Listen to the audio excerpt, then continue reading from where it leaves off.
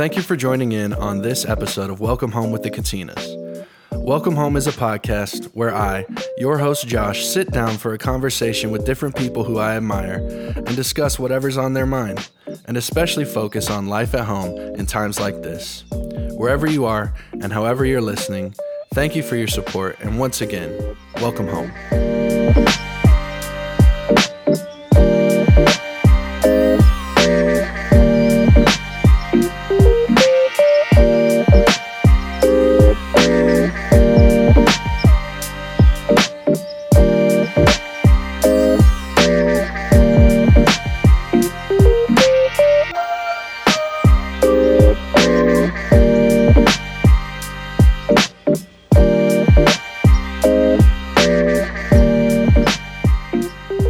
Welcome, everybody. Thank you for joining in on this week's episode of Welcome Home with the Katinas. I hope everyone is doing well and kind of keeping on with what I've been doing the last couple of weeks. I want to start off today's episode talking about the Cousins reunion that's coming up maybe 2 weeks from when this episode airs now. So it's right around the corner, and I am so excited to get to see everyone who's traveling to come. If you are planning on coming and you haven't made your travel arrangements, maybe it's time to start thinking about that. I hope that everyone travels safely, and when you get here, if you're a listener of the podcast, please come say hi to me. Let me know that you listen and tell me what I'm doing well and what I could be doing better. But most of all, just come and introduce yourself. It means a lot to me whenever I get to talk with listeners of the show and hear their thoughts on it. So again, so excited for the Cousins reunion coming up here in a few weeks.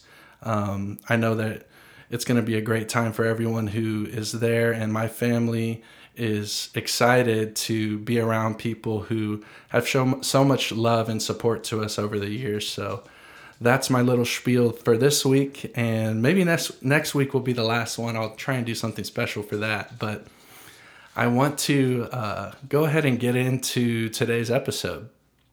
And to introduce my guest, this is someone who I've really been looking forward to having in the studio to record an episode with, and she has graciously agreed to come on and spend an hour of her time talking with me and allowing you guys as the listeners to kind of catch a glimpse into her life. And so I want to welcome my lovely Auntie Jessica Katina. Auntie, thank you for being here. Thank you for having me.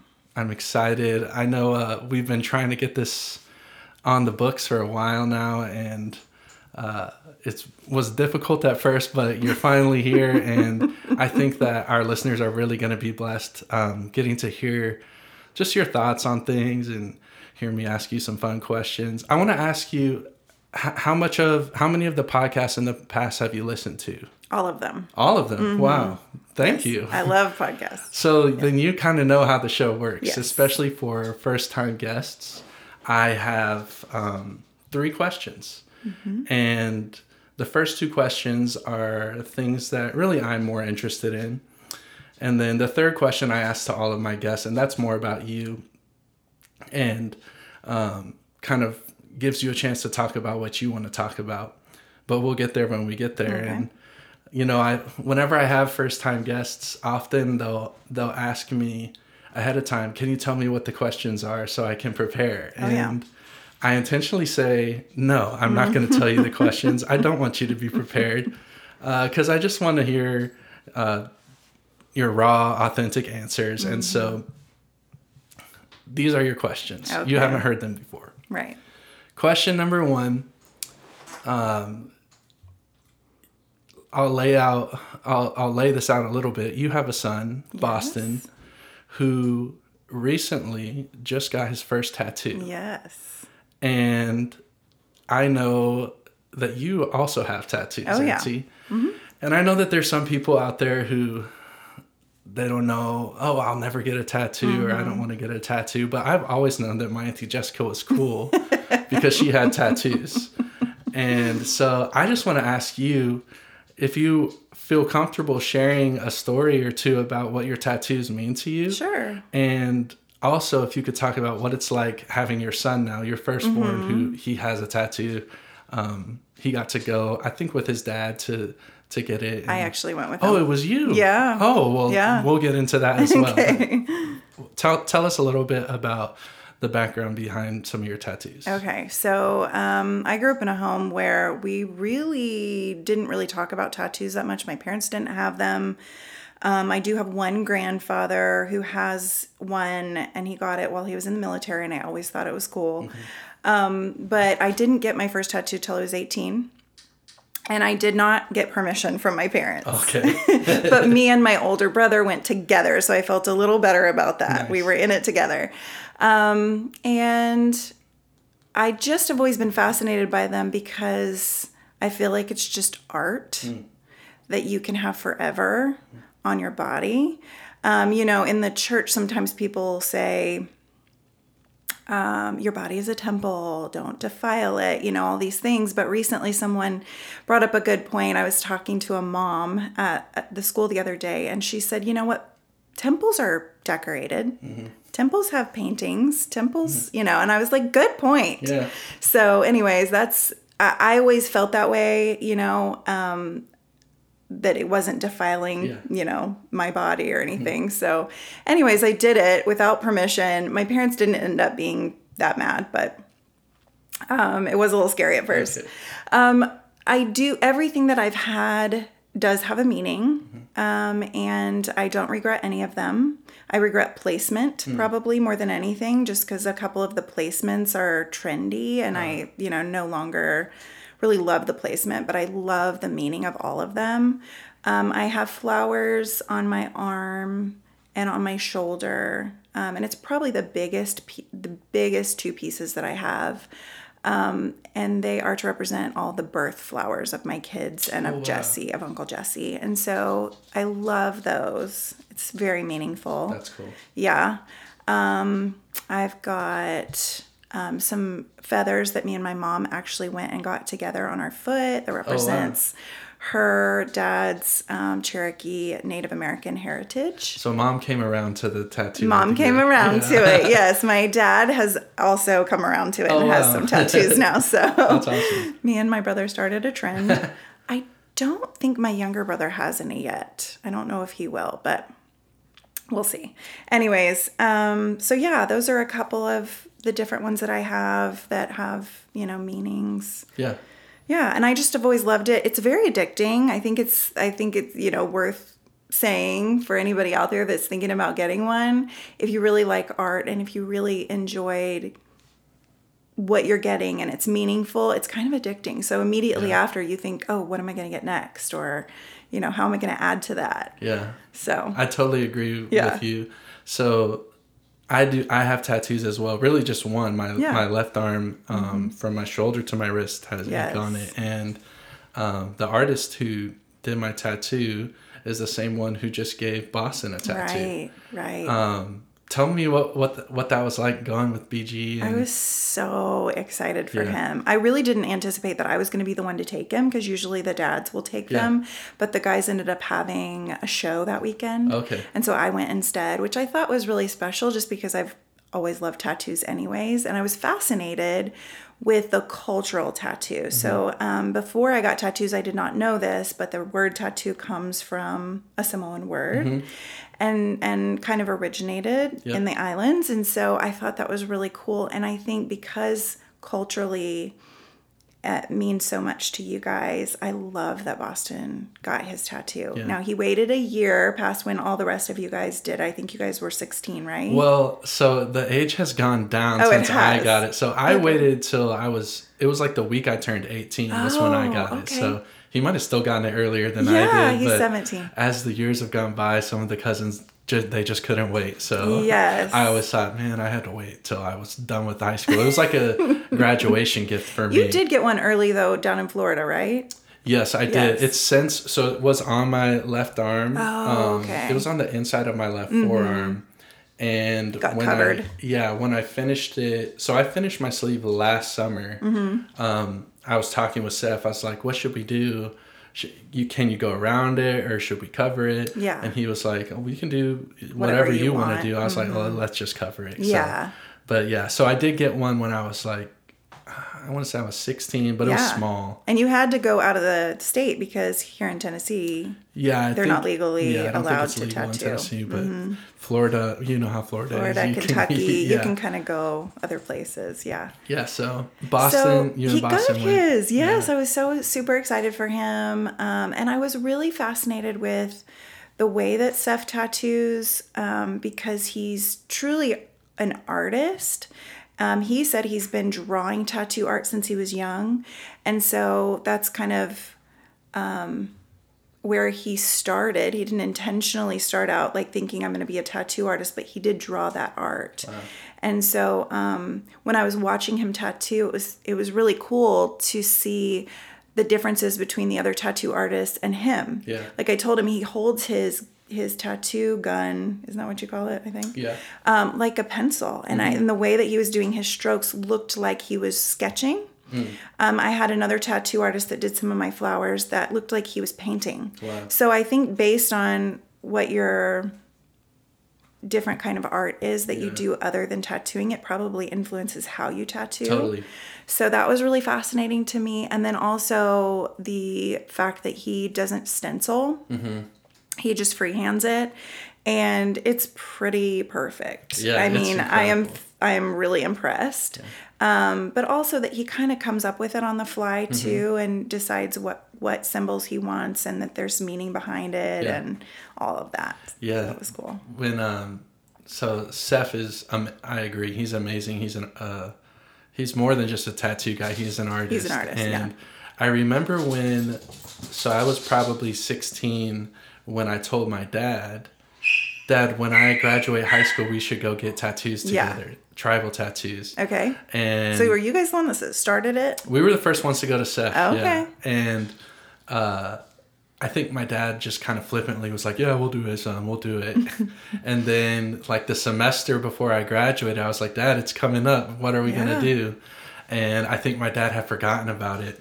And so he was like, because my dad had no tattoos, and he kind of grew up the same way as you. Like his parents were not about tattoos, so my dad was probably in his late 40s at that point, and he was still fighting that battle. But he had committed to me that he was going to do it, and so I remember he started looking for artists around Nashville that could do it. And he found one, and he started designing a tattoo for us. Oh, interesting. And my dad, that's who we were going to go to. And this guy, I really appreciate him because he designed the tattoo for us. And then he told my dad, yeah, I'm ready to do it for you guys, but I just got to be honest. I feel like if you want to get a Samoan tattoo, you need to go to a Samoan artist. Oh, that's good. And my dad hadn't even considered that. Yeah. But this guy, he understood, I think, even more than we probably did. Yeah. Like the cultural significance of the tattoo. And so through that, my dad started reaching out to people, and that's how he got in touch with Seth. Yeah.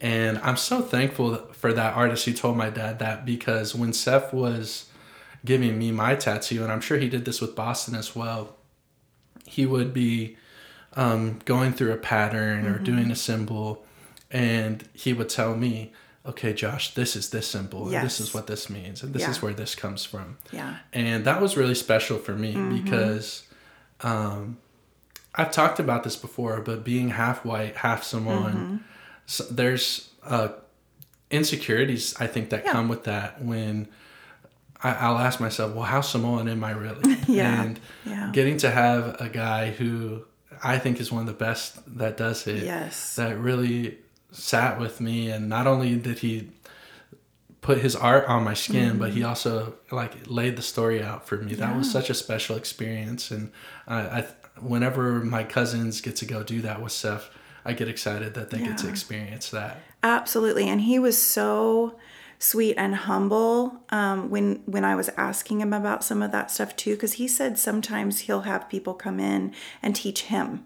So he's still humble enough to learn more about the culture because he grew up here in the States. And then also he said there's even like full-on white people that'll come in and talk about Samoa. They've studied about it, or they've been there, or they know people from Samoa, and he will learn stuff from them. So he's constantly learning and evolving, and I think that's really cool too. Yeah. Well, how did Boston feel about it at the end? He loves it so much. He absolutely loves it. He looks at it all the time. He's so happy to show it off.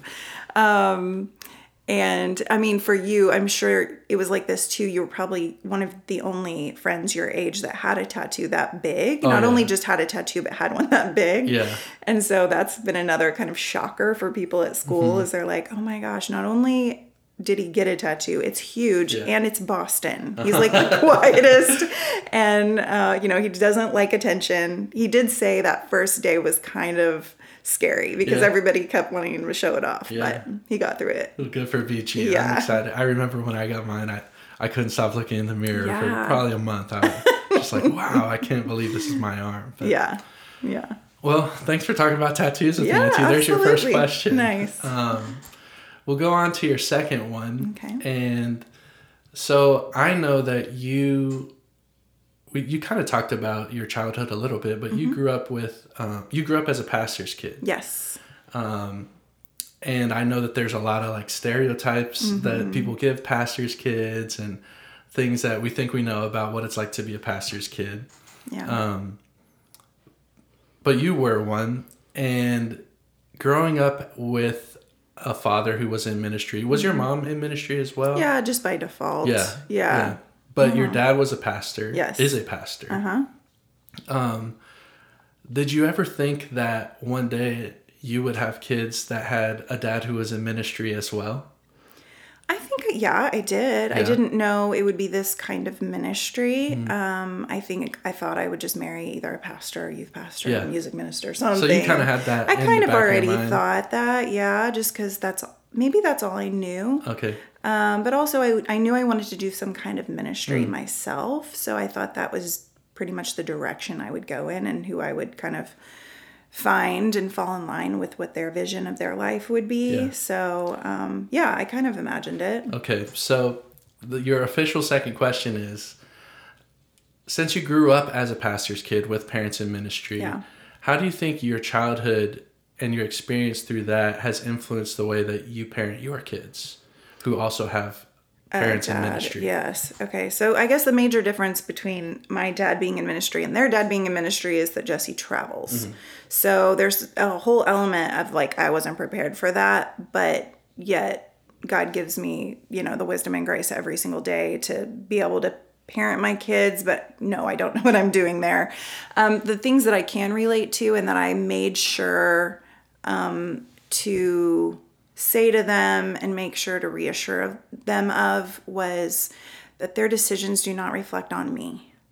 And that they don't have to make good decisions so that me or their dad looks good or looks better just because we're in the ministry or whatever, or Jesse's in the ministry. Because I think even my parents not necessarily saying that, there was always that pressure. And so I wanted to make sure my kids knew that they were making decisions based on, because they love God and because they want to be obedient and they want to do what's best for God and then in themselves and for others, and not for me, because that never, that's not long lasting. If you're making decisions based on what you think is best for other people, either you get burnt out at some point or you get resentful. Yeah. And I did not want that to happen. And I wanted them to have the right motivation to make good decisions. Yeah. That's one of the things. That's great. I think, growing up, one with a dad who's in ministry and also just being a part of a family that is so tight-knit. One thing that I had to kind of struggle with was like trying to find myself outside of my family and outside of ministry. And I think even in my marriage, like that has really kind of come back. Is like me realizing that, my family, when I say my family, me and Alexis, it's different than just the Katina family. And we're apart, but we're our own family. And so I think it's so good that you're conscious of that with your kids. And do you think that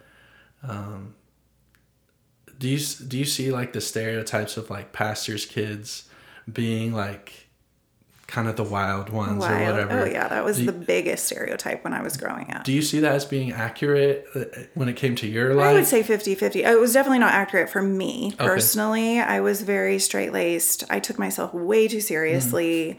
But I also I think just my personality is super just practical and logical. And so to me, when I was presented with those opportunities to do those things, it just didn't make sense to me. I was like, no, the cost of this action doesn't make sense. So, and I also, I'm sure my older brother would agree, I learned from his mistakes too, because he did try some of those things. I think my brother's definitely hit the pastor's kid stereotypes in college, maybe not so much in high school. We lived in a really small town, so it would have been really hard for them to sneak around because everybody knew everybody. So it was definitely college before they started like testing the major boundaries and stuff. Well, cool. So I went to Lee University, which is a private Christian school, and there's a lot of pastors' kids there. Oh yeah. And so I met a lot of kids who fit that the pastor's kid stereotype, and I kind of consider myself somewhat of a pastor's kid. I grew up in a family that did ministry, and so I feel like me and my cousins probably can relate to a lot of the same pressures, pros and cons of having a family that's in ministry. Yeah, and I don't think it's talked about enough, the pros. I totally agree with you. Do you agree? I was going to say that earlier, like, yes, there's pressure to act a certain way or look a certain way, but also I feel like there's so many blessings to, our dads being obedient to the calling, because it's a hard calling. Yeah. I mean, as a pastor in a small town, there was always the pressure on him. And we grew up in a denomination where there weren't like multiple pastors that shared the bulk of the duties. He was like everything to everyone. Wow. And so that was a lot of pressure. In fact, later on in his life, it really took a toll on his health physically. Yeah. So I hate that, I hate that it caused that. But because of his obedience, I feel like we had so many blessings. And also, I'm just happy to watch my parents serve. Yeah. Did things that were not always, they didn't serve themselves, and so that was a good example for me. Yeah. To be able to follow, and that they were pointing me in the right direction, even though I had to come to terms with what do I believe and what was, the difference between what I actually believe about who God is and what was I just taught or what did I observe. I had to really figure that out probably around college age as well. I totally agree with you. I think growing up in a house that is so others focused, I think that teaches you some valuable things about just how to treat people. And I think that, my dad has talked to me often about how, their ministry has been sustained mostly just through their relationships with people. And it's taught me the value of relationships and investing in people. And, I think people are the best investment that you can make. And I definitely have learned that just by watching my dad, and I'm sure you did as well. Absolutely. And I know that your kids are learning that as well. So. I hope so. Yeah. They're teenagers, so who knows? Yeah. Well, maybe we will talk about them a little bit in your next question. Yes. There's your first two questions. Okay. Nice. And so, like I said earlier, this third question is really what this podcast is all about. And I ask all of my guests this question. And it's open-ended on purpose because I want you to answer it however you'd like. But the question is this: what's going on at home? Yeah, I guess that would lead into talking about my kids, because that's pretty much all that's going on right now. It's at the end of the school year, so it's always, kind of crazy. Whether or not you have somebody graduating, it's crazy. May is just always crazy. So I have felt like it's a little chaotic, but I guess in a good way. There's lots of fun things going on as well. I've got a 17-year-old Boston who is a junior, a 15-year-old Mira who is a freshman, and then Sammy is in 3rd grade. And so they have exams all this week, or up until Wednesday. Wednesday's the last day. A lot of preparation for that. My 2 girls are going to dance at a luau downtown in Nashville this weekend, so they're preparing for that. Sammy just got done with her soccer season. She actually didn't get to play in but 2 games because she broke her arm. Oh, wow. So how did I not know that? Over. I don't know. She started riding a skateboard and fell off one day. And during spring break, we found out that she had broken it. Oh, man. Poor Sam. I know. It's fine. She kind of liked wearing her brace. Yeah. And telling everybody she fell off her skateboard. I never got to wear like a cast when I was growing up. I always thought they were cool because you could pick your color and everyone signed there. And I was never cool enough to break a bone. So. That's what I told her. I was like, it's at least a cool story. You fell off a skateboard. Yeah, you're tough. You get some street cred from that. Yeah. I remember I just got flashbacks of like finals and like exams. Yes.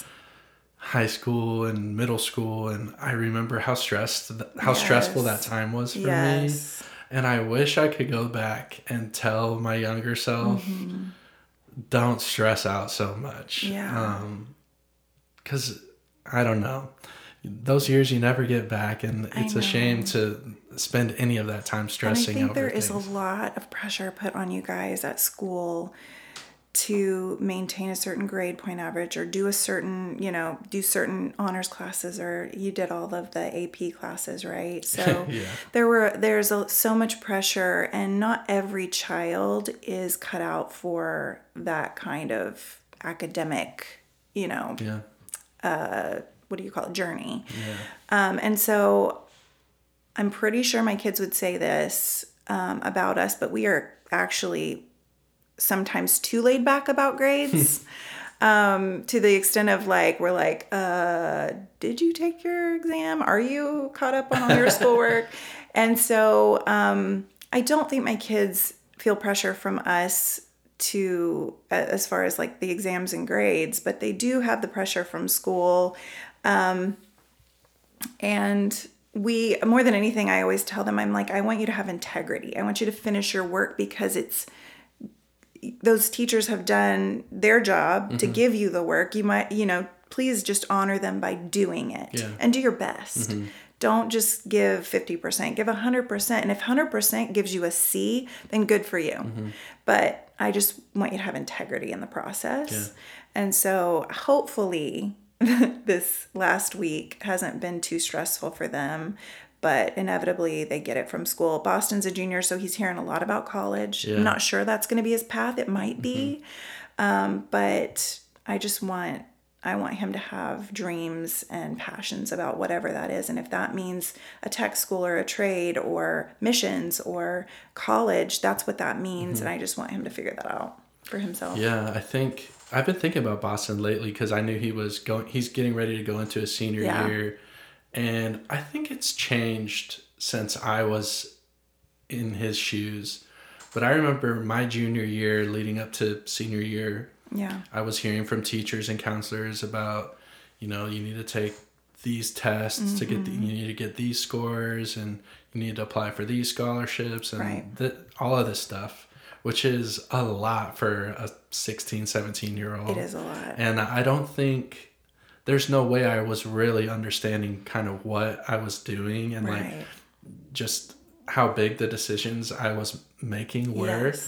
And when I was his age, like there was not any other option laid out to me besides college. Not by my school, by my teachers.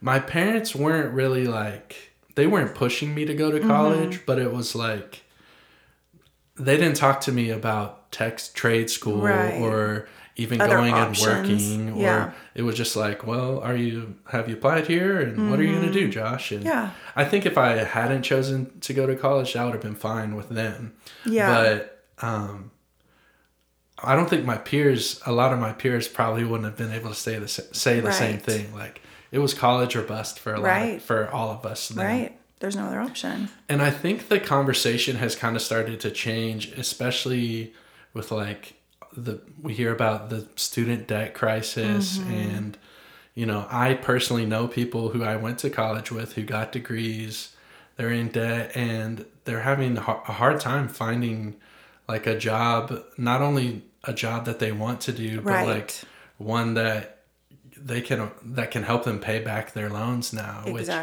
is really sad to me. And it is, and half the time they don't even end up using that degree for the job that they end up going into. So that's what I saw going to college. I went for 1 year. Okay. And a lot of my friends didn't end up using their college degrees, or they would switch it. My brother, I think, switched his major like 4 times.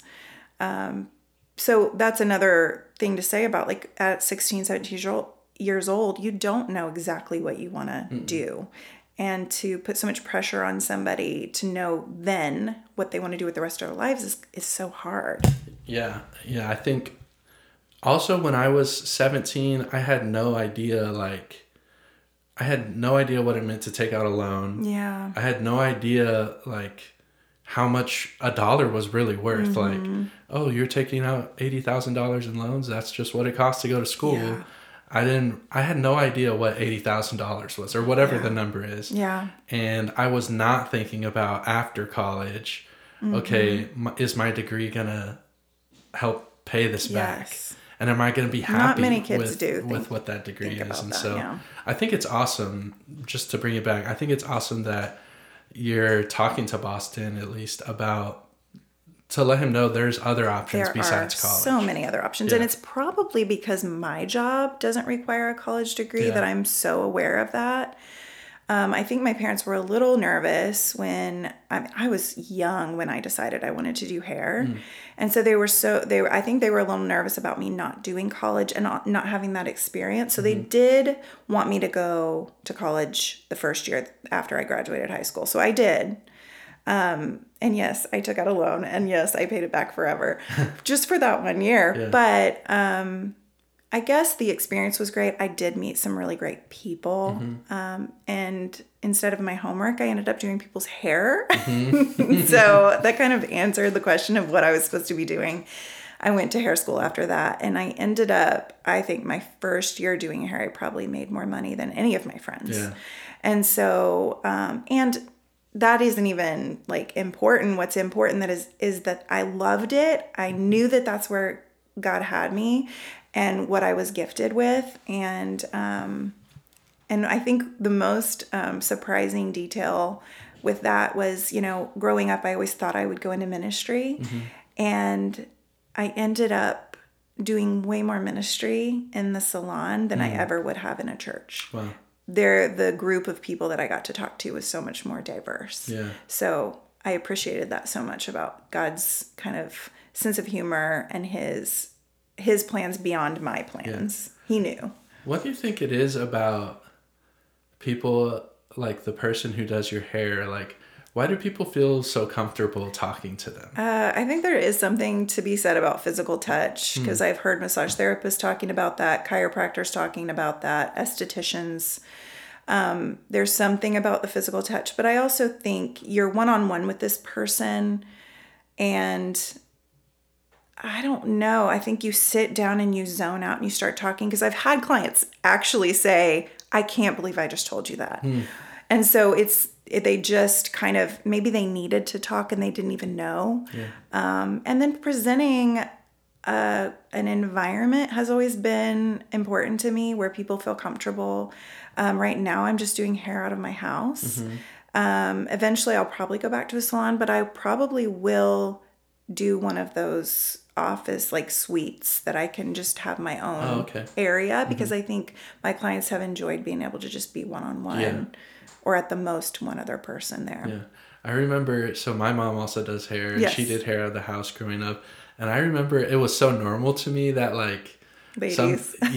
Sometimes my mom would be, I'd be, doing whatever a kid does, and my mom's working, and I would hear someone start crying. Yep. And that was normal to me. But now, growing up, I'm like, wow, it really is like, people are so vulnerable with their hairdressers. And it is interesting. It's an interesting dynamic. There's probably something psychological about it. Yeah. So probably up until a year ago, no one had ever really cut my hair besides my mom. Okay. I actually remember, I think you might be the first person I remember. When you were younger. Yeah, besides my mom who did my hair. But my mom always cut my hair. And then a year ago, I was getting ready for my wedding. Yes. And I knew I wanted to have a fade at my wedding. And so I started going to a barber. Yes. And it's been, I'm still going to that same barber now, and I'm getting to experience that a little. That environment? Yeah, because, when my mom was doing my hair, I always just talked to my mom. But now I'm with my barber, who I've been going to for almost a year now. I've built a relationship with him, and it is strange to me that I never knew this guy before. I don't know anything about his life. Outside of the barber shop. Don't know anything about him. But when I'm there, I feel very comfortable talking with him and things like that. But I'm sure you've had some great conversations with clients. Oh my goodness. Over the years. Some funny, some sad, some happy, just some deep. It's a whole variety, but I appreciate it all, and I learn just as much as I'm able to share. So it's probably a part of the job that you really can't train for. Yeah, I don't know how people do that don't have the Lord. I really don't. I can't imagine not being able to, at the end of every shift or at the end of every workday, not being able to give that back over to the Lord, because I think I would feel really heavy holding everybody's worries and fears and all of the things that they share. If I weren't able to give it over. Yeah. But also I pray before my clients come that God gives me wisdom and that he can just speak through me, because I don't always have the advice that they need, but I can, sometimes a verse will come to mind, or I'll say, hey, I'll pray with you about this. And I truly, truly do that, but also just to prepare my heart so that I can be whatever they need me to be while they're there. Yeah. That's I think Callie has talked to me about that too. Yeah. Just she's really had to prioritize when she's done working, taking a moment to kind of let go of the work day. You really do. Yeah. And so I think that's a heavy thing to carry around. So you got to let it go eventually. But thanks for talking to me about work. I want to go back to Boston's senior year. Okay. Because I remember, I feel like my senior year was kind of like the year where I stopped feeling like a kid. Okay. I started feeling different just because I was having conversations I never had before. Right. And I think some of that was healthy. Some of it was unnecessary. Yeah. And I want to ask you, as a mother, it's kind of a two-part question, but this will be Boston's last year where he has to go to school. After this, he can make his own decision what he wants to do. I want to ask you, what is your hope for Boston? How do you hope he looks back on his senior years from now? And then the second part of that is, how do you hope to look back on his senior year, but also just this season of life where you have kids that are kind of growing up and getting ready to graduate and make big decisions. Okay, so the first one is, how do you want him to look back on his senior year? I want him to, he's in the last couple of years found an amazing group of friends they have fun together, they laugh a lot, they also encourage each other a lot, they go to Love Squared together, and so they are learning how to be leaders and growing spiritually together. They're all very different, and I love that they're learning about different things from each other. So I want him to have a lot of fun with them. Yeah. He's very similar to me, kind of takes himself way too seriously a lot of the time, and so I'd like for him to be able to let loose and have some fun, but also to not look back on the senior year and go, man, I wish I would have tried harder in school. Because we are so laid back. Sometimes it's easy to let go of that and be like, oh, it's fine. I don't need to do my homework or whatever, And so that's caught up with him this year. And that's stressful. Yeah. More than anything, I don't want him to be stressed out trying to catch up. So I really hope that he starts off his senior year and ends his senior year going, I did my best. I did what was asked of me in school, and I got through it, and I feel good about it. Yeah. So academically, that's what my wish for him. And then with friendships, I just want him to experience all the fun stuff. Yeah. He did get to go to prom this year, but I hope that he gets to go again and do all of the things, go to all the games and be part of the student section and, those fun things. Yeah. Yeah. What about for you? How do you hope you can remember? Me, And really, it's not just for Boston, but Sammy's still young, but you're in the season having now. 2 high schoolers.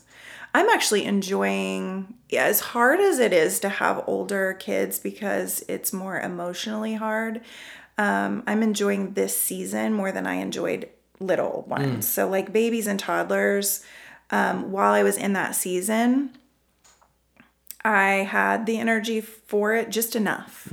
Not a ton, but just enough. But I kind of always knew about myself that I was going to enjoy having older kids more. I never hear a baby crying or see a baby and think, I wish I was back there. I just don't. That's never even been a thought that's crossed my mind. If anything, I'm like, oh, thank God I don't have a baby right now. Because that season's over and my grace has gone for that. I'm sure when I have grandbabies one of these days, it'll come back. But I'm really enjoying my teenage kids. Me and Boston are alike in some ways, and we're different in some ways. Me and Mira are more different than anything, but I admire her so much because there's so much that she does that I wish I could have done.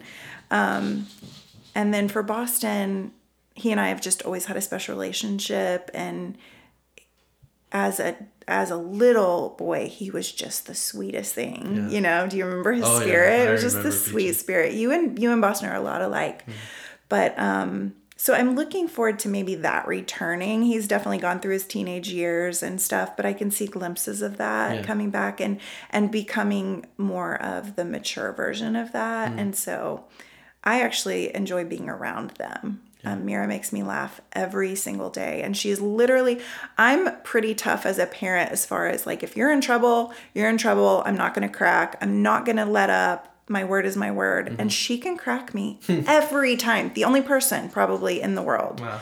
And so she's a lot of fun because she's always the joy and the lightheartedness. And then Boston's a peaceful spirit. And, is super encouraging, and I just can't wait to see what God does in his life. It's exciting for me to see my kids growing and becoming who God wants them to be. I can't wait for it. I'm so excited for them, and I want them to feel just as excited and just as confident as I do in what God has for them. Yeah. Well, you have amazing kids. Thank you. I'm sure you know that. But Thank you. I love it's different because I'm their cousin, but I do feel like I've gotten to watch them grow up. Yeah. Whenever I see, especially Boston and Mira now, every time I'm like, wow, they are so grown now. It's weird. Because you remember when they were babies. Yeah. They're like some of the first kids where I've experienced that. They're not just the kids I remember anymore. Right. They're young adults, and it's been fun to watch them, and I'm proud of them and who they are. Well, thanks for talking about your kids with me. Absolutely. I asked my mom this question a couple weeks ago, and I've decided I want to start asking more guests this question. Okay. And it's about the pandemic, because it's been well over 2 years now since the pandemic started, at least here in America. And, I think I can remember a moment where it became real for me. The world is different now. Yeah. And I'm sure everyone has that memory, but I don't really feel like there was ever a moment, and I don't expect there to ever be a moment where it's going to feel like it's over now. Yeah. No one ever came out and said the pandemic's over. And, you know, I don't know if the pandemic's over or not, but I think that it's important that we at least take time to reflect on what the last 2 years was, and hopefully be able to reflect on what we learned from it. Yeah. And so I just want to ask you, Auntie, your experience through the pandemic, what did you learn from it? What did I learn from it? Oh, goodness. First of all, I loved being able to stay home. Loved it. Yeah. It was so great that everything kind of slowed down to my speed, because that's like where I feel comfortable. We were home. My family, we love to sleep. So my kids slept in, we slept in. I didn't experience a whole lot of fear. That's not my go-to emotion. And I know that was so much a part of a lot of people's reality for that time. And I'm super sympathetic to it, because I have so many friends that actually really, you know, that's how Satan attacks them. But I didn't necessarily, more than anything, I was like, man, maybe we needed a pause button for a second. You know, who knows? Who knows? I just always want to see purpose in everything. And so I probably thought about the positives more than anything. Yeah. But what I've learned from it, maybe more about myself, is I had to become more empathetic to other people's struggles. Because like I said earlier, my thought process is practical and logical most of the time. And so because fear isn't part of that process, when I started hearing people be fearful, it was really easy for me to be judgmental and critical of, like, where's your faith at? Yeah. And it wasn't about that. I know that now, but God really challenged me with my own, how are you loving others? How are you serving others? And so even taking my thoughts captive with that, but then also asking people, why? What is your fear? Yeah. Where is that based in? And how can I pray with you? How can I pray for you? And then also letting myself be awakened to some of those things that were, maybe I was just digging my head in the sand about, you know?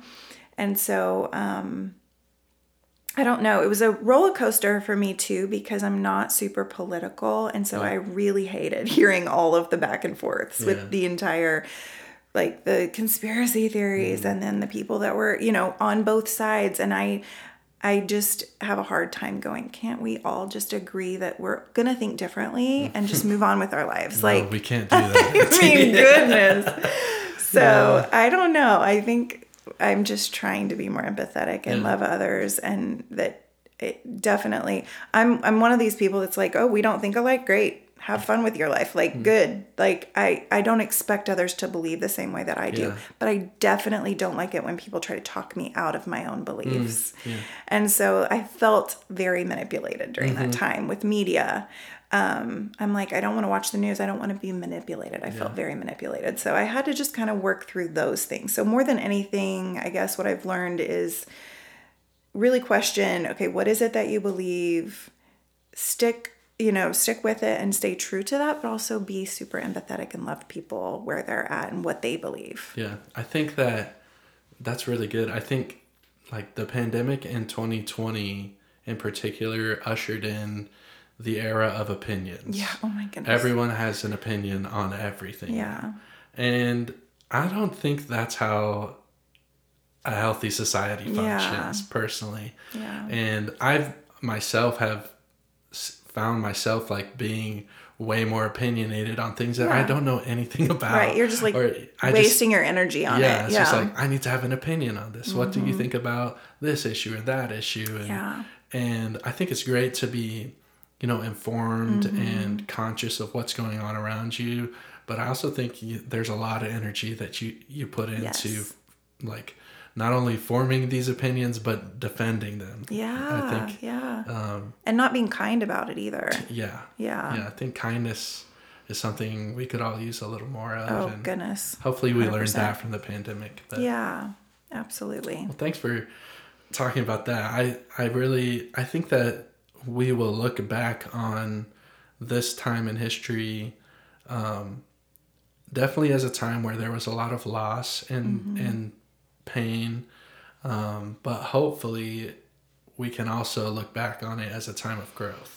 Oh my goodness, so much growth. I don't know how much time we have, but I was going to say too, for me and Uncle personally, for our family personally, we had such a time of growth in our neighborhood. It was a stretch for me. I'm not super social. Okay. And so I hadn't really gotten to know our neighbors all that well.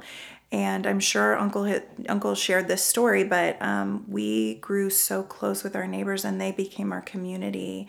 Outside of, like, we have other communities at church and with our family and our friends and all of that, but this was very special because it was the people we lived around, and it was such a huge ministry and such an opportunity, and we gained so much wisdom and love from all the people that surrounded us, and it was just so special, and we still spend time with them. Yeah.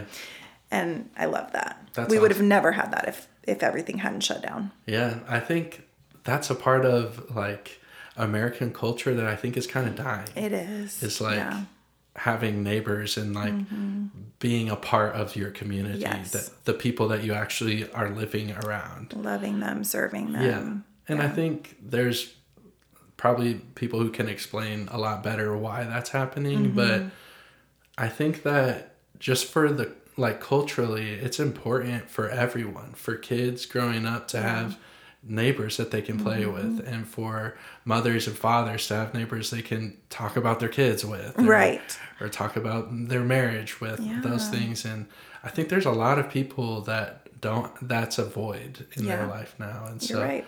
It contributes to the loneliness, which contributes to the mental health crisis. There's so much. It goes so deep. Well, I think that's really special that you guys were able to cultivate that community through something that was such a tragedy. A lot of growth has come from that. But, definitely. Well, we actually are running out of time, Auntie, but I want to finish off just by thanking you for being here. Absolutely. And encouraging you to keep sharing your voice with people, because I think your voice is so valuable and you have so much wisdom. And it's an honor for me to be able to have you here. And I know our listeners are really going to be blessed by you. Thank you. I feel the same way about you. In fact, I've texted you before saying, I want to hear more from you. I want to hear your opinions.